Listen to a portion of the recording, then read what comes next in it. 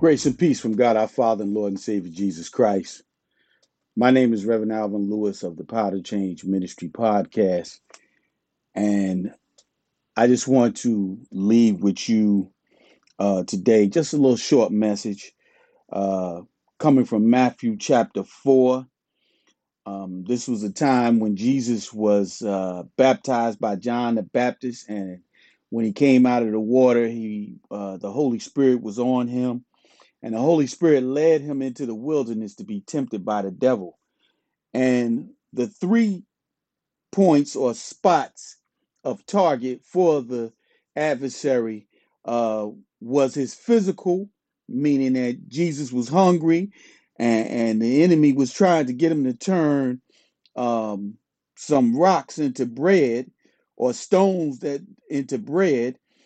And Jesus, he replied, it is written, this is Matthew 4:4. It is written, man shall not live by bread alone, but by every word that proceeded out of the mouth of God.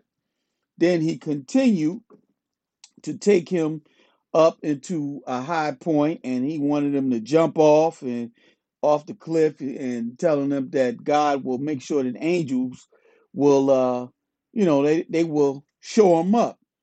But Jesus said in verse 7, that's chapter 4, verse 7, it is written again, thou shalt not tempt the Lord thy God. And then the adversary continued and he took him and he showed him um, all of the land and the kingdoms, I should say, in the world. And he told him he wanted Jesus to bow down and worship him.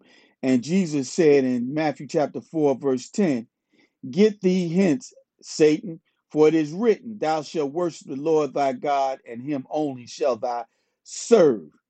And we see here that we can learn something from this experience of Jesus, that sometimes we put too much emphasis on what we need in our physical life, and we don't trust in God to lead and provide for us and lead us to the place to get the things that we need. We pretty much live in excess. We're in a place of greed and hoarding. We don't. It goes past need.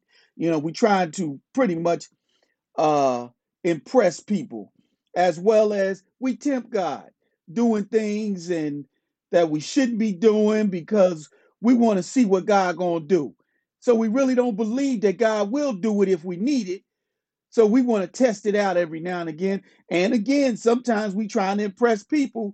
So we will do things in front of people so that we can show them what God will do. And the last is worshiping. You know, we have not taken on the spirit of a servant when we deal with our Father, which is in heaven.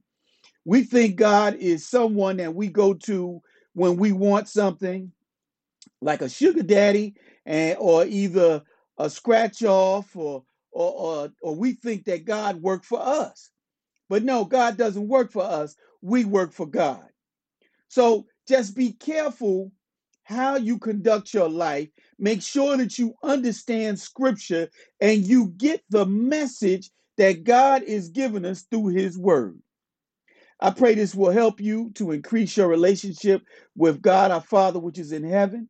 I pray it will help you to see some things that you may be doing in your life and you may be in error, and that you can go to God immediately and ask for forgiveness so that he can put you in on straight street so that you can be exactly what he intended you to be. Until the next time, go in peace and always remember that God does not work for you. You work for God. Be that servant that he has called you to be. God bless you. God willing, I'll see you next time.